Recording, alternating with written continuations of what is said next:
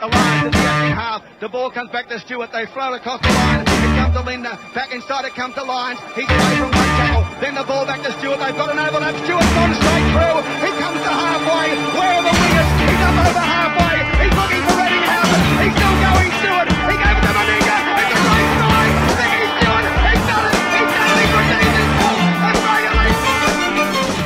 Hello and welcome to the All Things Rugby League podcast. Now, you're probably thinking, geez, Les sounds fucking beautiful. Listen to that masculine voice. And you're probably right too, because I just bought this beautiful new mic and it is a beauty. But that's not why I started to record this podcast. I started to record this podcast not by the sound of my own voice, but because of the New Zealand Warriors. Now, they've obviously made some huge sacrifices for us this year and last year that have pretty much gone unnoticed. So I want to thank the New Zealand Warriors.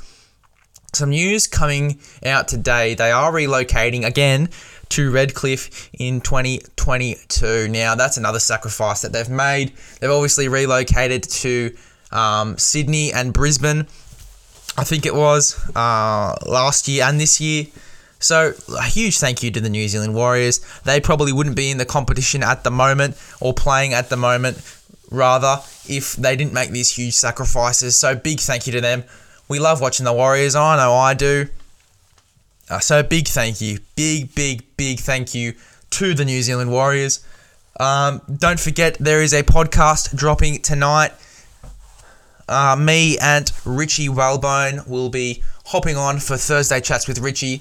We'll be going through the draws this week, as well as some updates regarding the Queensland coach.